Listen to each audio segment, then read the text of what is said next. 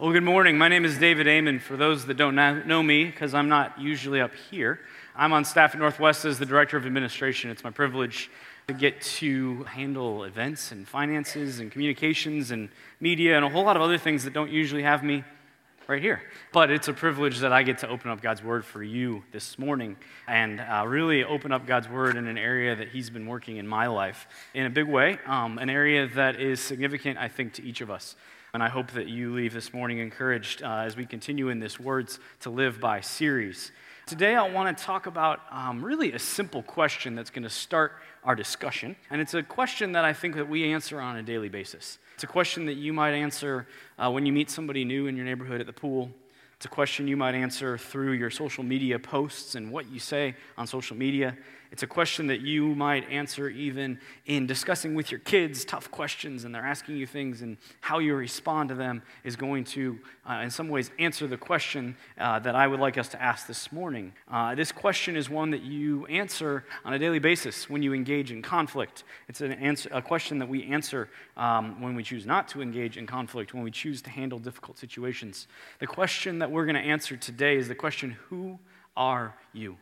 Or who am I? You see, the reason why I think this question is important and why it's going to shape a little bit of our discussion today is because this question, sometimes while it's answered overtly, sometimes it's answered subliminally through how we respond to situations. This question is oftentimes answered because what we do defines who we are.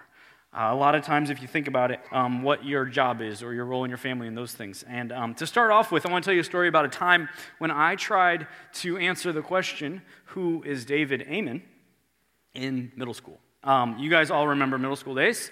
Some of you will remember the same middle school days that I remember. Some of you might have had children in this era. Some of you might have been children. Some of you are way too young and you don't remember it at all. But in the mid-'90s, I was a middle schooler. And in the mid-'90s, as most middle schoolers do, I fell for a trend, or wanted to fall for a trend. It's a short-lived phase, fortunately, that was part of my identity at that time. You see, in the 90s, there arose this movement that is still actually going on today. But the 90s, 1995 was the first year that the Extreme Games took place. Those Extreme Games later became known as the X Games, and many of you probably watch them on ESPN every year. You have your favorite sports. Maybe you even follow it religiously and have an athlete that you like. And I got kind of excited about this because it was kind of new that it was hitting the mainstream. You know, skateboarding, of course, has been a thing for a long time, but the sport that I latched onto, and a couple of my buddies also, was the aggressive inline skating sport. You'll see a picture behind me of what aggressive inline skating usually involves. I used this particular set because that was the skill I will tell you about in a minute that I tried to hone in on. I wanted to be an aggressive inline skater. Now, the next picture shows the pair of skates that I saved up all my money for. They are called the K2 Fatty Pro. They were really expensive. I did not, however, subscribe to the look. I think my parents didn't let me. I don't remember wanting those jeans. My buddies did, and they did wear them. JNCOs, if you remember them. Really cool for 6 months or maybe a year, I don't know. It didn't last long, fortunately. No, it actually probably lasted a lot longer than that. Anyways, in middle school, this was who I wanted to be. I wanted to define myself for a very short period of time as a skater. You see, the reason why I wanted that was because I thought it was really cool, and I thought, man, if I can get those skates and I can learn those skills, man, that'd be really neat. It'd be really fun to do that. I like playing outside. I like bike riding and other things, but man, this is going to be my new skill. This is going to be my new identity. So my buddy Craig, his dad was really supportive of this for some reason, and he built us a rail so that we could try these moves. It was called grinding. You would grind the rail. That's just what they called it. And he built, I think, a box jump or some other thing. And we used these things in his driveway. Actually, we used them in his grass because we weren't good enough to actually leave the grass because, well, we would have wounds beyond what we probably had for the few weeks that we tried this and realized we weren't any good at it. It was something I attempted to define myself. I worked, and I did things because I wanted to achieve a certain identity. I wanted to be able to say, I'm a skater. This is who I am. There's going to be a picture in a second of what I looked like. I didn't dress like a skater. I was kind of a nerdy little kid. That's me. Yep, you can laugh. I laughed. Soak it in. The closest I got to fame for my skating skills was nowhere near the inline skating fame I aspired to. It was the Holly Springs newspaper celebrating Holly Springs Elementary School opening in fall of 1996. This was actually published many years later, but somehow they still had a picture of me as a teenager skating. That was my claim to fame. Holly Springs Sun, I believe it was called or something. I can't remember exactly. My mom might remember. She saved the clipping. It's in my car. I wasn't a skater. They didn't even give me my name right there. It's just as Holly Springs Elementary opened. I never achieved this dream of who I could be. I say that because I think it's a funny analogy of the identities that we aspire to, and I think we all have funny stories of the silly things that for maybe it was weeks, maybe it was months, maybe it was years you spent trying to do the things to achieve an identity that may or may not have been realized. Maybe you have realized the identity you were aspiring to, a worldly identity maybe, a good one, a career even, things that aren't necessarily in and of themselves bad. But on a more serious note, I want us to think about the other aspects of our identity, the other aspects of how people would answer the question. If I was to ask your spouse or your children, if we were to ask your social media followers, who is David? If we were to ask somebody else these questions of what makes David David, what makes you you, what is your identity and who are you known to be? Are you defined by the things that you do, or in my middle school days, the things that you try to do very, very unsuccessfully? Are you known because of the job that you have? Is that your identity? Man, I am this, fill in the blank, and that's my identity. Are you known by your role in your family, and that's your identity, and you are wrapped up because this is who I am, and that's fine. All of these things are good things, but it's a question of how much are those things the weight of who we are and how we answer this question. The way that we answer the question of who are we oftentimes dictates the decisions that we make, or even those decisions that we've made create that identity of who we are. And I think this is an important thing for us to know about, because God answers some of these questions about our identity in His Word. And to be honest, it can be a hard thing, because this idea of worldly identities versus an identity being in Christ are very different sometimes. And I struggle with it, I'll be honest. It's one of these things that the reason why this is my word to live by is because it's one of the things that God has to constantly remind me of. God knew that we were going to struggle with this identity. God knew that we were going to think too highly of ourselves until we're middle schoolers that can't skate. But in many cases, we were going to think too highly of ourselves. We were going to struggle with pride. We're going to struggle with self-worth and wanting to earn an identity that might be something for us to have. In this case, Paul is speaking of our eternal identity, which is where we're going to spend the rest of our time today. In Ephesians 2, you can read it on the screen. We're going to spend our time in Ephesians 1, so if you want to go ahead and get there, it should be on the same page in your Bible. In Ephesians 2:1, Paul speaks about our identity both before and after Christ. He says, "And you were dead in the trespasses and sins in which you once walked, following the course of this world, following the prince of the power of the air, the spirit that is now at work in the sons of disobedience, among whom we all once lived in the passions of our flesh, carrying out the desires of the body, the mind, and were by nature children of wrath, like the rest of mankind. But God, being rich in mercy because of the great love with which He loved us, even when we were dead in our trespasses, made us alive together with Christ. By grace you have been saved, and raised us up with Him, seated us with Him in the heavenly places in Christ Jesus, so that in the coming ages He might show the immeasurable riches of His grace and kindness toward us in Christ Jesus." This little passage right here is important to us because it starts to give us an idea of what our identity is in Christ. He uses words like "with Christ," in Christ Jesus, in Christ Jesus. And this phrase, in Christ, is where I want us to spend some of our time this morning, because this phrase is really, really important. It's just a little phrase. It's just a couple words. You might say, well, David, how do you know it's important? Well, we know things are important when they're repeated. When Paul says this 216 times in his writings that we are in Christ, we are in Him, we are in the Beloved. He repeats himself over and over and over and over again. We know that it must be important because he wouldn't have said it over and over again if he didn't think it was important, and probably if he didn't think we might forget it or we might struggle with it. That's where I am. I know that I know it.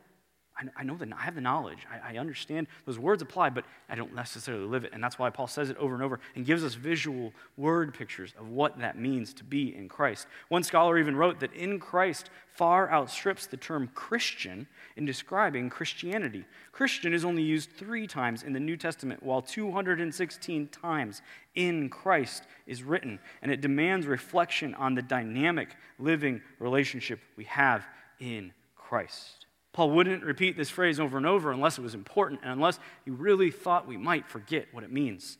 I think about it, many of you are parents. If you're not parents, you have parents. Think about something that either you say to your kids or you have said to your kids over and over and over again. If you're kids, think about something that mom and dad say over and over and over again. Maybe it's something really important. Maybe it's something really silly. I have two examples. The first example is the silly example. In my house right now, I say to my children all the time, close the garage door.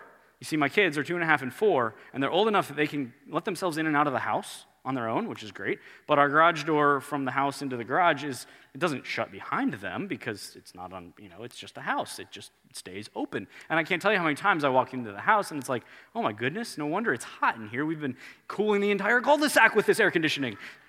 You guys know what I'm talking about, obviously, you parents. You've been there, you've done that, and you're glad that you're beyond that stage, some of you. Isaac and Zoe hear this regularly from me, and I'm sure it's going to sink in one day. But right now, that's my phrase I say over and over again. There's another phrase we say over and over in our family. It's this phrase that if I said it right now, my son, who's I think in here, would actually probably be able to finish it. I would say, I love, he would finish you, yesterday, today, and tomorrow too. This came from a child's book that we read, and we said, that's really cool. Like, he liked it, we picked it up, and we repeat it daily and daily and daily. I said it to him this morning before I left the house. My kids know this phrase, and it's not because it's just, inconsequential. We think this is important for our kids to know that we love them yesterday, today, and tomorrow too. And that's the reason why we repeat it over and over again. And that's the reason why Paul uses this phrase in Christ over and over and over again, because he wants us to hold on to what this means. Today's message from Ephesians 1 is for everybody in this room. If you're a Christ follower, it's for you, because whether you're struggling today, whether you were struggling recently, whether you haven't struggled, thank God, with your identity, that's great, but you will someday. We have to hold on to this, and it can be hard to hold on to our identity when we're trying to balance our identity in the world with our identity in Christ. It's difficult. It just is. But I hope that today, as we unpack these verses and discover what Paul says about our identity being in Christ, the significance of what that means, that you will be encouraged and you will be able to hold on to the truth of what you haven't done to earn that identity. As just as I tried so hard to earn an identity that I never could achieve, I never had that identity, we don't have to work hard to achieve this new identity that we have in Christ, and that is beautiful. If you aren't a follower of Jesus, then this is really good news for you, because if you haven't yet made that commitment, if you are still wondering, how does this look? How do I work this out? What does this mean for me? It might be because you think that you need to do something to earn it. And the message today that I want you to leave with is that he's invited you in and he's already done the work. In Ephesians 2:8 and 9, he says, "For it is by grace that you've been saved through faith, not of your own doing. It is a gift of God, not by works, so that no one can boast." That's my takeaway from this. Part of where we're going to go with this message is the fact that we cannot do anything to achieve the most important identity that we have. And that is where Paul's focus on in Christ needs to be. That's why he speaks of this. That's why it's 216 times that he repeats this idea over and over again.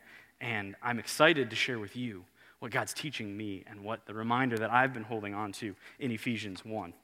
As we go through these verses, we're going to read a whole section of Scripture that we're not even going to be, don't worry, we're not going to unpack every part. You're like, David, man, first time up here in a few years and you're going to preach for an hour? Good grief. No, I promise. I'm going to stay to my time, but I encourage you after today, take this passage. Let this be something that you marinate in this week. Let it be something that you let God's word soak as you think through what this looks like. There is going to be something in here that you say, man, I wish David could have gone there because I don't get that phrase. Go there this week. Study it. Look at God's word. Paul says some amazing things in here that we're going to talk about, but we can't possibly dig into all of them. But we're going to be in Ephesians 1, 3 through 14. So turn there with me if you can. If you've got a Bible, open it up. If you've got an app, open it up. If you don't have either, that's okay. It's on the screen. We're going to read Ephesians 1, 3 through 14. Notice the phrase in him, in Christ, in the beloved. Notice the things that point to our relationship in Jesus. Notice what it says about you and me, and notice what it says about God. Blessed be the God and Father of our Lord Jesus Christ, who has blessed us in Christ with every spiritual blessing in the heavenly places, even as he chose us in him before the foundation of the world, that we should be holy and blameless before him. In love, he predestined us for adoption as sons through Jesus Christ, according to the purpose of his will, to the praise of his glorious grace with which he has blessed us in the beloved. In him we have redemption through his blood, the forgiveness of our trespasses according to the riches of his grace, which he lavished upon us in all wisdom and insight, making known to us the mystery of his will according to his purpose, which he set forth in Christ as a plan for the fullness of time to unite all things in him, things in heaven and things on earth. In him we have obtained an inheritance, having been predestined according to the purpose of him who works all things according to the counsel of his will, so that we who are the first to hope in Christ might be to the praise of his glory. In him, you also, when you heard the word of truth, the gospel of your salvation, believed in him, were sealed with the promised Holy Spirit, who is the guarantee of our inheritance until we acquire possession of it, to the praise of his glory. In these verses, Paul uses that phrase in him a lot of the instances, not 216, obviously. But Paul actually has this sentence. If we were to look back at the original Greek, this is one big, long, run-on sentence. This is like Paul starting out this letter. He says, there's a lot of things I need to remind you of in this letter, but the first thing is this really important thing. And he goes on. It's like if you made a list and you're like, man, I need you to know this and this and this and this and this and this and this. And you're just so excited about it. The time when I have run-on sentences is when I've just got so many ideas and I want you to hear all of them. And my mom could probably tell you stories of my English papers that she'd have to correct. And I loved these compound things where I just keep going and going and going. And that's what Paul did here. It's not because he cares about the grammar, it's because he cares about them getting the point of being in Christ. He's going to get practical. If you read Ephesians, if you know Ephesians, you know he's going to talk about unity. He's going to talk about marriage relationships. He's going to talk about parent and child relationships. He's going to talk about so many things that are practical and that are important for us to understand as believers. But first, he wants us to be reminded of the fact that our identity is in Christ, not in ourselves. And we're only going to scratch the surface on this. Like I said, there are so many things that I love to go back to when I'm struggling with discouragement, or I recognize my pride, or I think my self-worth is wrapped up in who I am because of what I've done. This is a passage I go to, Ephesians 1 and 2, to remind myself of who I am in Jesus. And today, I just want to focus in on verse 5. You can look back again there. It's going to be on the screen. In love, he predestined us for adoption to himself as sons through Jesus Christ. The significance of our being in Christ is actually really built out in this paragraph, or these words alone right here, because of our predestined to adoption, this idea of we are adopted to God as sons through Jesus Christ. Why is this important? Why adoption? Why spend time here? Well, because it's God's word, and it's one of these phrases that if we look at it, I think we sometimes miss it. In fact, I've thought about it a lot. I think that sometimes, as I think about how we speak about our salvation, we speak about our relationship with God, we sometimes miss certain parts of it. It's really easy to do because it's a very important thing. It's a very large concept, and sometimes we spend more time than others on certain aspects of it, and sometimes we spend time on the things that are easy. And I think sometimes we spend time on the side of it where we're saved from something. Think about it this way. We talk a lot about how when Jesus was on the cross, you've heard this message preached, I think even this past Easter, that when Jesus was on the cross, he said, it is finished. The word there is tetelestai, has this idea of your debt being paid in full. And that is phenomenal. That is something that we celebrate. We think that is really, really important as a church. It talks about this idea that we had a penalty for our sins and that has been paid for. We are saved from our sin, and that is huge. Christ did the work. We receive the benefit. That's amazing. But my concern, and I think Paul's concern, in using some of this other language that we're going to dig into today, is that there's more to it than just being saved from sin. It's not just that we got to get rid of that old identity, but now we have a new identity. Paul actually speaks about the redemption side of things in verse 7, where he says, in him we have redemption through his blood, the forgiveness of our trespasses. Obviously, this idea of being redeemed, which carries with it an idea of being taken from slavery, that we were taken out of this horrible past that we had, and we were put into a new place because we no longer have that slavery. But what is that new place? Well, the adoption word here, used in verse 5, helps us put the full picture together, that we were saved from sin, we were redeemed. And we are saved to a new family, to a new identity in Christ. And that's the word, adopted. We're no longer sinners. We're adopted into a new family, to a new identity. And this is really important. And whenever we look at God's word, it's important to understand why the context was what it was. You know, we can talk about the context in the New Testament. We can talk about the context in the Old Testament. But we also need to understand about the people who are reading this. And so before we dive into a couple points that I want you to take away today, I want you to understand that the word adoption here wasn't written in 2017, obviously. We know Paul didn't write this to us. It doesn't say to the saints at Northwest Community Church. It says to the saints in Ephesus. Well, it's really cool if we think about the history and if you dig into it, and I did some of this week, and I honestly got bogged down in some of it and could have given you a history lesson, but you didn't really want all that. So I'm going to give you a couple nuggets. In the Roman Empire, the word adoption carried a lot of weight. You might think, okay, well, how do you know that, David? How do we know that the word adoption carried weight?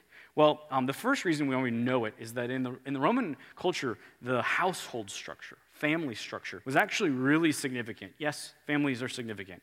I'm not saying they're not. But there was a huge amount of power that resided in, a word was the paterfamilias, the head of the house, the father of the house. And in my family, for instance, my dad is sitting right over here. And so you would think, well, then my dad is my paterfamilias. He's the head of my household because he's here. He's living today. He's the head. But actually, his dad's still alive. So his dad would be the head of his house. If we lived in the Roman Empire, Carl Amen, who was my grandfather, would be the head of the household. And when my mom married my dad, she would have married into that household. Carl is the head of that household. Carl leads his family, and he helps them know how to live in their culture. He leads them in a big way. It's not that our grandparents and our parents don't lead us in this culture here today, but it was a whole different element in their culture. It was really interesting that you actually, technically, I wouldn't be in my own household. The Amen household, being David and Shannon and Isaac and Zoe, wouldn't even really technically exist. We would be part of the Carl Amen household. That would have been significant. The people that were reading this letter knew how the Roman family structure worked, how this household structure worked, how they would hear that God is the father of a new household and that we are adopted into that household. That carries with it a weight. One of the weights of that, or one of the reasons why we know this is important, is because it was actually very prominent in their government. Like, everybody would have known this. For a century, the Roman emperors were actually each adopted. The men that were leading the Roman empire at this time for, I believe it was close to 100 years in a row, each successive emperor had been adopted into his family. Why?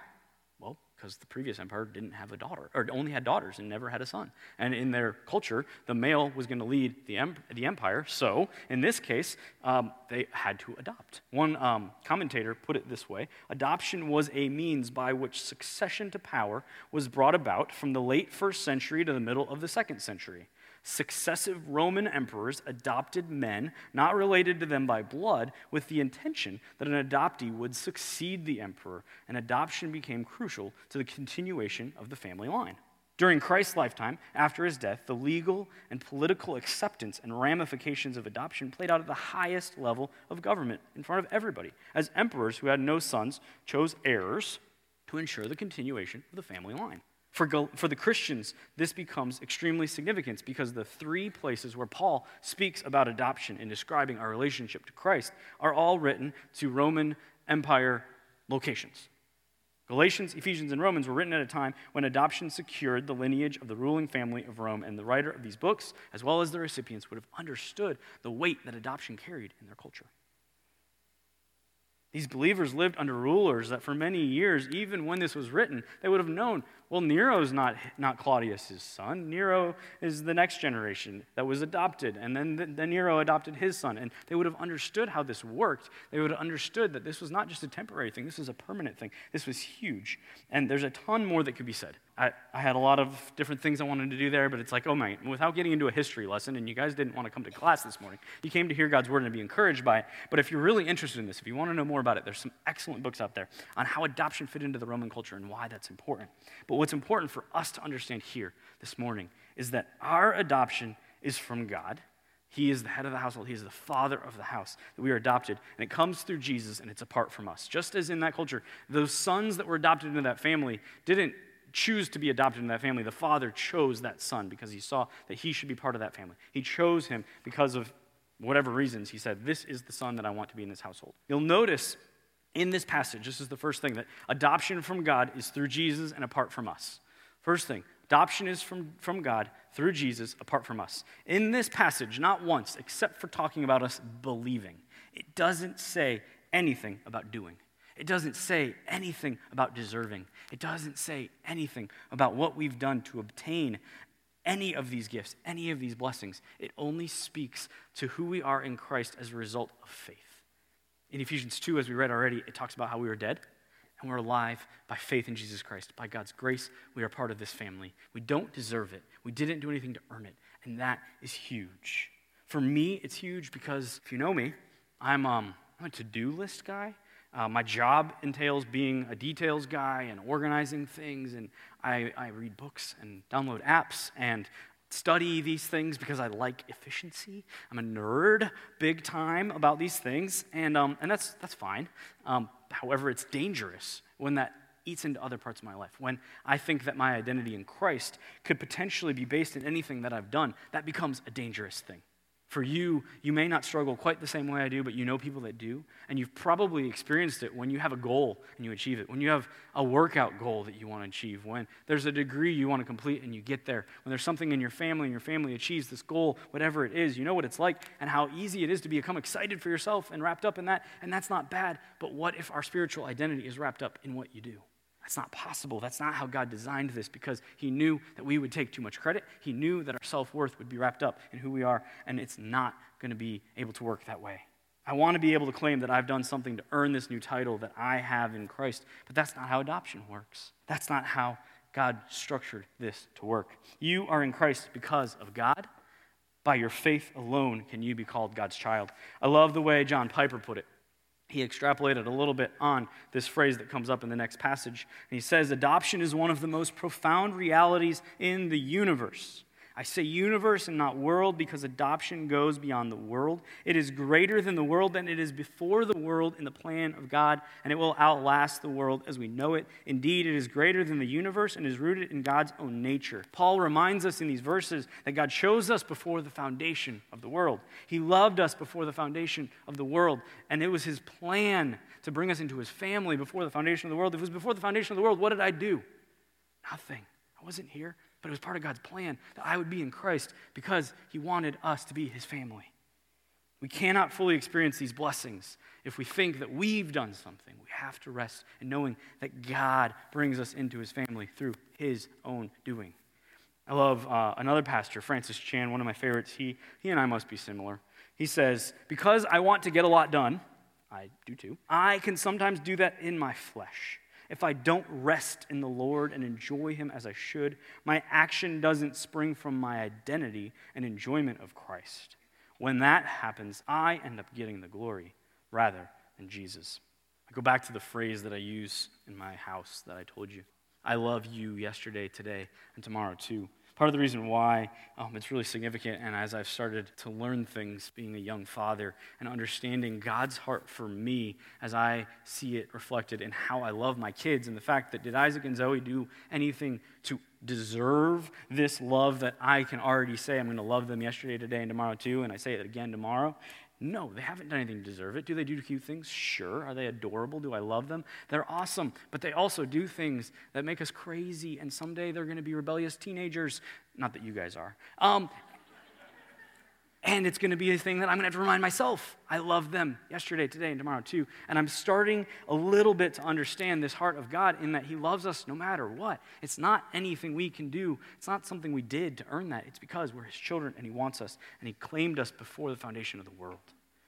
Adoption is from God.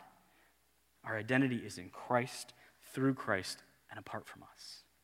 Another thing that's important, the second key point, if you want to write something down, is that adoption is permanent and results in a change of position. Adoption is permanent. It results in a change of position. It's not temporary. It's not for a season. It's not, oh, well, we're going to let you be part of the family now, but you're a second-class citizen and you only get to do this part of it. It's interesting, as I was reading for the Roman culture and trying to understand it, there's a story about Nero, who was adopted by a man named Claudius. So Claudius has a daughter named Octavia, and the reason he adopts Nero is because he doesn't have any sons. So he says, Nero, you are going to carry on the family tree. You are going to carry on my lineage. So Nero becomes part of the family. Well, it's interesting. I don't know when this happened, but Nero falls in love with Octavia. Uh-oh. And we say uh-oh because they're family. Even in the Roman culture, that was an uh-oh. Like it was a problem. Nero and Octavia are brother and sister, and the whole country, the whole empire would have looked at it that way, and they said, this is a problem. It's not technically a problem from the side of things that you're not technically blood related, but it's a problem because you're family. So, we're not going to go too far with this, but Claudius changed the laws and allowed this to happen because he wanted it to be able to happen, whatever. But the point of it was that they had to go through legal hoops and justifications and make this possible to make it happen because in the Roman culture, Nero was every bit Claudius' son. It wasn't that he was only Claudius' son in the realm of carrying on the family tree in the political realm, but, oh yeah, you can marry my daughter, that's no big deal, that doesn't count. No, Nero was part of the family, and that was a huge part of why this adoption metaphor would not have been lost on the people that received this, because they would have watched this happen in their government firsthand. See Nero have to have laws changed to be able to go beyond what this adoption thing is, and this is huge. This analogy helps us just understand that the people that were reading this would have understood the weight of the permanence, the not temporary nature, the not partial nature, but the fullness of adoption being complete and a new position. Nero left behind every bit of who he was, and he became part of Claudius' family. We leave behind every part of who we were. We become part of God's family. If you're part of a family, you're an heir, right? That means an inheritance is going to happen to you. Whether there's anything to inherit or not is besides the point, but you're going to inherit whatever that family has when father passes on and mother passes on, and that follows down the family tree. And Paul speaks of us as being co-heirs with Christ numerous times in Scripture to help us elaborate on the fact that we aren't even a lesser class than Jesus. Jesus, who was perfect, who was God's Son, who is the key to us even being in Christ, we're now equals with him. We are God's children. We are part of his family, and that is part of who we are. We get to obtain the same inheritance that he did, eternal life at the right hand of God. We get to be with the Father in eternity, and this is huge. If you think you've done enough to earn this, if you think that you can be good enough for this identity, it's really hard to rest. It's really hard for me, I know, as someone who's guilty of this, to accept that I'm unconditionally and permanently loved by God. None of us are better than each other in this situation. It's no hierarchy. God is our Father, and he is the head of our household, and we are adopted as his sons and daughters. If we live out of that security of knowing that we are in Christ, that we are permanently adopted as God's children, it ought to change the way we live. If you are in Christ, you are part of a new family. No matter how you feel about the family you were born into, you're now adopted into a new family. You're part of this family. Paul reminds us in this passage that, and throughout his letters, that being in Christ is a new identity and that we cannot forget it. 216 times he says, you are in Christ. 216 times he tells us this means you are a redeemed and adopted son of God. We've been brought from slavery, from sin, to a new identity in Christ. We all know that being part of a family can be messy sometimes. Families have to deal with conflict. Families have to deal with struggles. Families have to deal with each other's faults. Families have to deal with people speaking from stage that maybe you don't want to hear again, and that's okay because I'll be up in a little while. It'll be a while, so it's okay. The family that we are in has the Holy Spirit working in us. That's part of this promise that we hold on to here, and that means that we can live out of that a new identity in a new way. Let's live like we are in Christ. What does this look like? Man, there's so many things that looks like. There's just a sampling of things that I would love for you to just let these words soak over you. These are the list of promises that I see just in these verses of what it means to be in Christ. To be in Christ means you are blessed with every spiritual blessing in the heavenly places. You are chosen before the foundation of the world. You are chosen. You are holy and blameless. You are loved. You are adopted as sons. You bring God glory. Your life brings him praise. You are redeemed from sin, and you are forgiven. You are lavished with the riches of his grace. Man, that would be a fun verse to unpack. I don't know what lavish looks like necessarily. I can think of it mainly when it involves food. That's a lavish spread, or I don't know, something. We didn't just get a tiny little serving. We got a lavish serving of God's grace in our life. You are united to God, and you have an inheritance. It doesn't matter if you have not a penny to your name on this earth, or if you are the richest person on this earth. You have an eternal inheritance in Christ. You are lavishly loved and gifted with that inheritance, and you are sealed by the Holy Spirit. It is a permanent change of position to a new family. We've only barely begun to dig in to what the truths in the Scripture are. I would love to go further. We don't have time this morning. I would love for you to take this passage and think about it this week. think through what it is that you struggle with your identity and where God speaks to that through these words. If you've ever struggled with your identity or you think you might struggle with your identity, hold on to these words. This passage is for you because it's a reminder that our position in Christ is permanent. It's through God, our Father, through Jesus Christ, and not through us. If you haven't put your faith in Jesus, if you're struggling with that idea and you think, man, I'm not there yet because I'm actually relying on myself, I would challenge you, give it up. It's not through you. Jesus has done the work. You can be in Christ by your faith alone, and we know that because God has said it in his word. Trust in Jesus today. I know some of you are a lot like me, and you'd rather your identity be wrapped up in the things that you do, the things that you can control. That's a tough thing. I can struggle with that, and that's again why this is my word to live by. When you are in Christ, things are going to be done differently. You ought to live differently, and it's a natural outflow that we as a church family will love differently, serve selflessly. We'll be unified because there's no hierarchy. I'm not better because I'm sharing the word than anybody else in here. You could step up here. You could share what God's teaching you. We can all learn from one another because we are unified as God's children in his family. He's teaching each of us things that matter. We don't love or do good or serve because we have anything to prove. And that's a beautiful thing when there's no more competition. There's no more, oh, I do this because I want to earn this role. It's because we are in Christ, and that's it. One of the most beautiful ways, we already talked about it this morning a little bit, that we live out of being in Christ is through actual physical adoption here on this world. And that's one of those things that it's not the takeaway that everybody has to take today. I'm not going to tell you that. I'm going to lose every one of you if I tell you that, or some of you at least. Some of you would say, though, that is part of your story, that you have adopted because you understand your adoption into God's family. And that is one of the most beautiful pictures of our new identity in Christ.